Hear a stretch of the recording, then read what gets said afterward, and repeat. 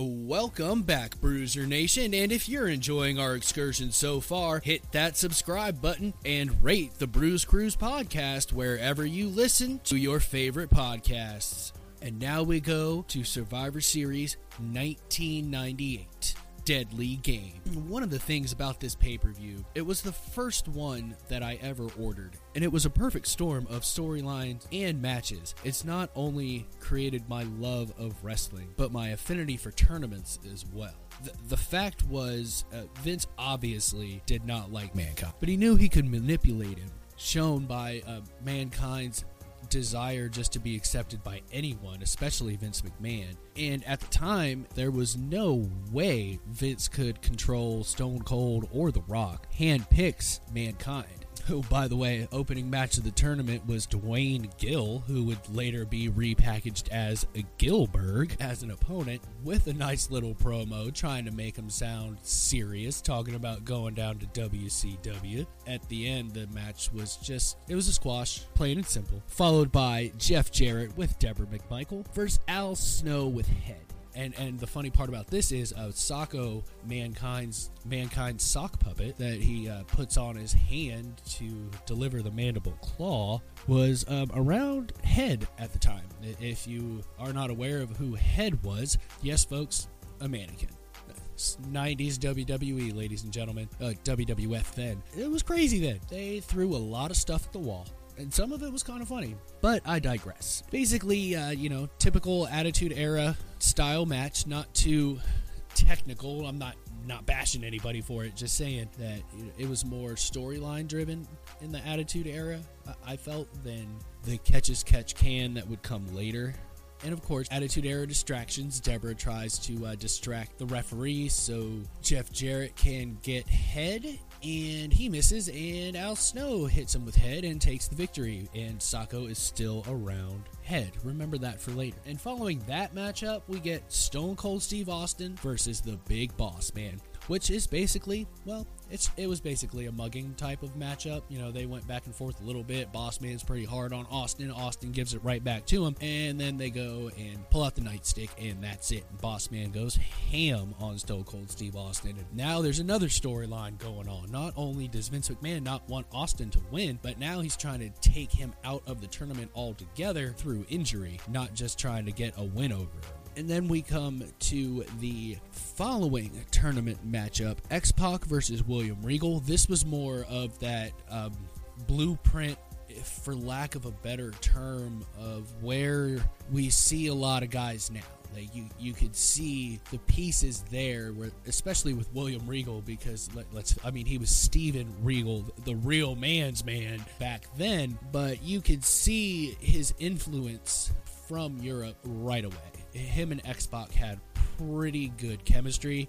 I don't want to say they were ahead of their time, because there were other guys around the world doing stuff like this during this time. I think it really helped shift where WWE went into the future. And what was good about this match ended in a double countout, and Vince tried to get an overtime, and basically X-Pac said, "The hell with this, I'm hurt," so he walked out, and William Regal, Steven Regal, chased him into the back. And that was due to their feud for that European title. Steven Regal didn't feel that X-Pac should be the European champion because he wasn't from Europe, and so he was really focused on taking that strap off of X-Pac. So that's kind of how the match devolved into a double countout. They did a stairs spot and kept fighting and got the count out, and there we went. And that was so good about the Attitude Era, was they were really good at intertwining some of these stories, especially during this tournament. There's so many storylines going on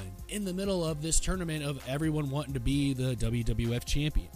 And since there was a double count out, Stone Cold Steve Austin now has a bye, and Vince McMahon is freaking out. Austin gets a bye! Austin gets a bye! Oh, classic. And coming from looking back at it, I was 16 years old, just getting into professional wrestling. I was eating all of this nonsense up, folks. The nonsense, ridiculousness of professional wrestling that we all love. And following this matchup, we had Goldust versus Ken Shamrock. Ken Shamrock is the current Intercontinental Champion. His moniker is the world's most dangerous man, and this was shortly after he left the UFC and tried to make a mark in professional wrestling. It was more a showing of Ken Shamrock's sheer brutality, for lack of a better term, than Catch as Catch Can or a storyline type matchup. The storyline that was in all of Ken Shamrock, when's he gonna freak out, throw that belly to belly, and hit that ankle lock real quick, and it's over. That was basically every match Shamrock had there for a while, when they were trying to establish Ken Shamrock. And he ends up doing just that. The Shamrock finish, I'll call it. The belly-to-belly suplex followed into the ankle lock and Goldust taps. The winner of this matchup is supposed to face the winner of Triple H versus The Rock. But here's the thing. Triple H is hurt. So he's in this tournament, but he's hurt. So storyline, now he's going to get fined because he didn't show up. And The Rock's opponent will be the Big Boss Man, who had already been eliminated by disqualification in his match against Stone Cold Steve Austin. JR's freaking out. The King's like, yeah, why not? Why doesn't the Big Boss Man get another chance? He does a lot for Vince McMahon. Might as well get him a chance again. He promptly runs to the ring, and The Rock promptly rolls him up in a small package. 1, 2, 3, 4 seconds later, the Big Boss Man is eliminated once again by the People's Champion, The Rock. Yet another superstar that Vince McMahon does not want to be his WWF champion. So now what's Vince going to do? He's stuck in a pickle. Both the guys he really doesn't want to be champion are moving forward into this tournament, which leads us to our first quarterfinal matchup, which is going to be The Undertaker versus Kane. Vince McMahon hand-drew these brackets, apparently, and gave Undertaker and Kane a bye. Nothing spectacular in-ring wise, but once again, more storyline involved into the matchup. Paul Bearer had brought Kane back. Shortly after that, Undertaker and Kane had a rivalry, and then they appeared to be friends, and Undertaker said, nah, I'm just kidding, and turned its back on Kane with the help of Paul Bearer. So you have that in the background, and they did a great job, especially good old JR, putting over Kane, and how, oh my God, the Undertaker cannot put Kane down. Couldn't even knock him down for a vast majority of the match, which, sometimes people complain, and I'm sure they've complained about what The Fiend does now, but that was really important to developing and continuing to develop the big red machine that is Kane. They had to develop the monster that is Kane, and what better way to do it against his brother, The Undertaker. This tournament match was not the end of their rivalry. All you longtime fans know that. But this match did create even more tension between them. It wasn't just, oh, I hate you.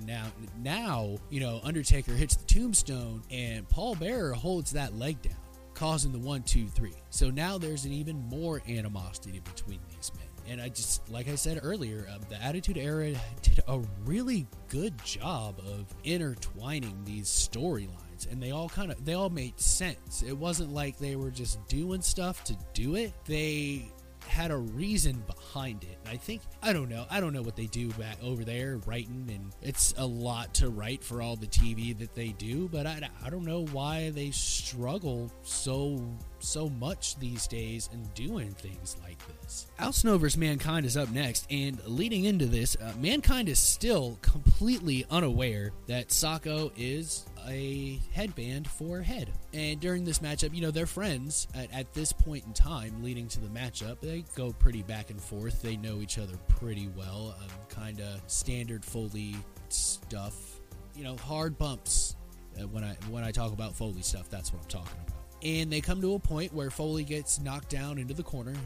Mankind is his character at this point in time. And he sees Socko around Head. And this sets him off. He's like, what is going on? So he picks up Head, tears off Socko. And what's he do next? Only Mankind attacks Head. Starts kicking him, punching him. It's hilarious. It is totally Attitude Era ridiculousness. Which now brings that storyline of Socko missing into a new one. Now there's animosity between Al Snow and Mankind. Created by, guess what, Vince McMahon. It is revealed during this matchup that Vince McMahon stole Socko and put it around Head.